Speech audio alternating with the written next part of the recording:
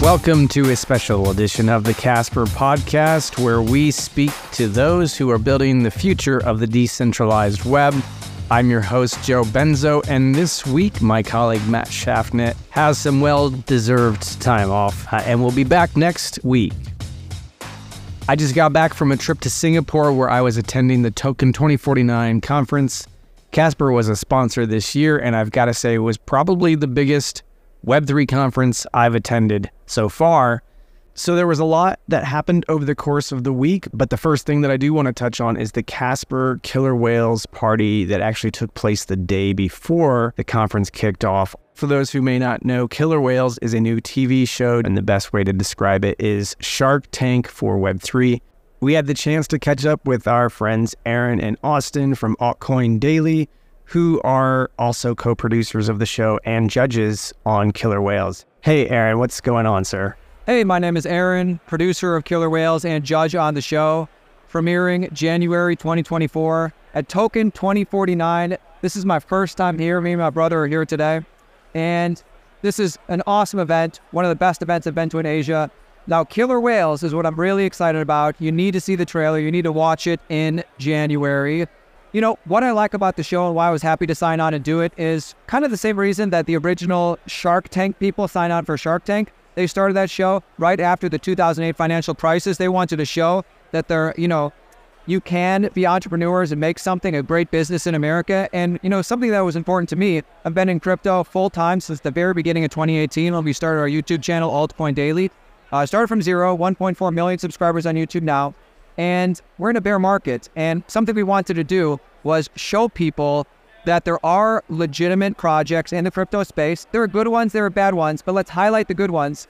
And, let's talk to some of the ones that maybe have room for improvement and say, you know what, this is what I think is good about the project. This is what I think would be good to work on. I think, the show is for everybody, not just cryptocurrency people. Every single person, mom, grandma, little Jeffrey can watch the show, and I think it's going to be really good. Austin, you're also a judge on the show. Why did you want to do this project? Why I see so much potential in this show is because just like the OG Shark Tank back in the day, which I was a huge fan of, where you didn't necessarily have to be an expert about investing to watch it, but you could learn along the way as all these legit investors would talk and evaluate the projects. I'm excited to do the exact same thing with crypto in our new show and expose the world to this new technological revolution, which is not going away, but expose them and have them learn along the way with us. It's going to be awesome. Okay, you guys are obviously brothers, twins. You've been in this space for a long time. Does this feel like a bear market to you here in Singapore? There's so much energy at Token2049. It's crazy. Obviously, prices are a little subdued at the moment. That's an ebb and a flow of any market. But I would say I am more hopeful, more bullish today in this bear market than I have ever been. It's clear to me more than ever that Bitcoin is not going away. The narrative is only getting bigger. We're seeing major financial juggernauts like Fidelity, BlackRock validate the space in a big, big way. And then for a decentralized future, obviously, the fundamentals continue to get better. Aaron, what's your take? The worst crypto bear market I've ever been a part of is around 2018, 2019. And the reason it just felt so bad is because there was a lack of legitimate projects and projects with some traction in this space. Today, even though the prices are down, there's so many projects doing so well. We talk about that stuff on our channel all the time. We highlight that stuff on Killer Whales. And that's why I'm so excited for the show. And of course, we have awesome sponsors for the show. BitGet, Hello Labs producing it, Casper. So, this is definitely going to be an awesome show. You need to watch it. So the conference was really only 2 days, but during that time, I'm happy to say that we actually got quite a bit done between all the networking and meeting with partners. The next day, I had the opportunity to catch up with Leo Chen from Nucleus Finance. Nucleus Finance is putting smart financial contracts on the Casper blockchain and offering innovative ways for financial institutions to tokenize their cash flows. Leo, thanks for joining us today. Tell us what you do for Nucleus Finance.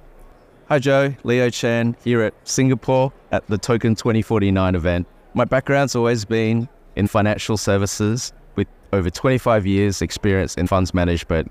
We're helping the traditional financial institutions tokenize their traditional assets as well as their liabilities on a smart financial contract utilizing the Actus protocol on Casper.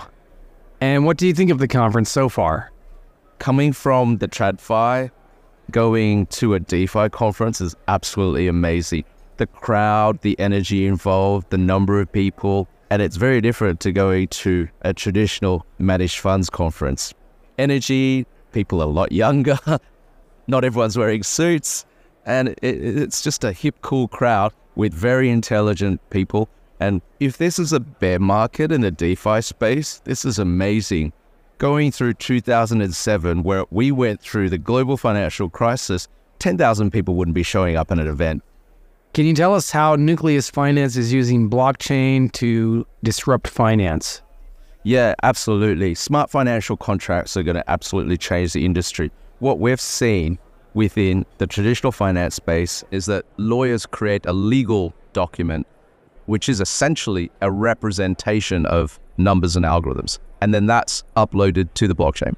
What we're trying to do is, rather than creating a PDF on the blockchain, what we're taking is the metadata and the actual attributes and tokenizing that. And this enables better search, reporting, and downstream benefits, which will enable companies to be able to manage their risk, report to the regulators, do stress and performance testing a lot better and more efficiently. While at Token2049, I also had the chance to catch up with Cameron from GBM.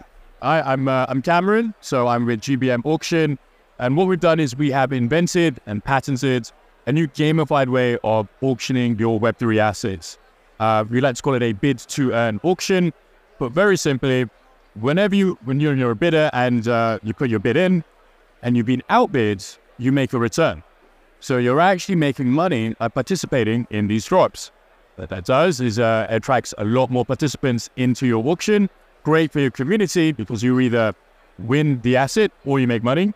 And it's great for the seller because it makes some very interesting price discovery effects. We're super excited to bring this technology. We've just been building it out for Casper. Casper's got an awesome ecosystem.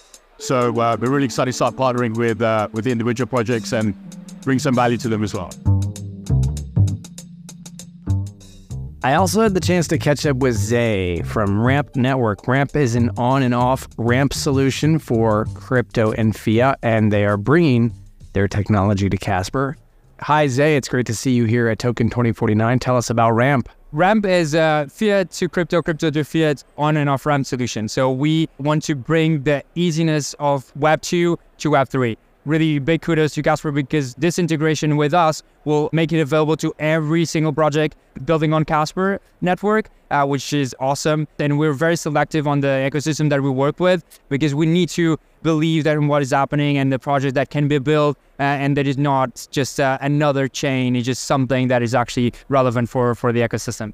While at Token2049, I also had the chance to catch up with Ralph Kubli about why the Casper Association wanted to be on the ground in Singapore during the Token2049 conference. Ralph, can you talk to us about the experience so far and the importance of Casper having a presence?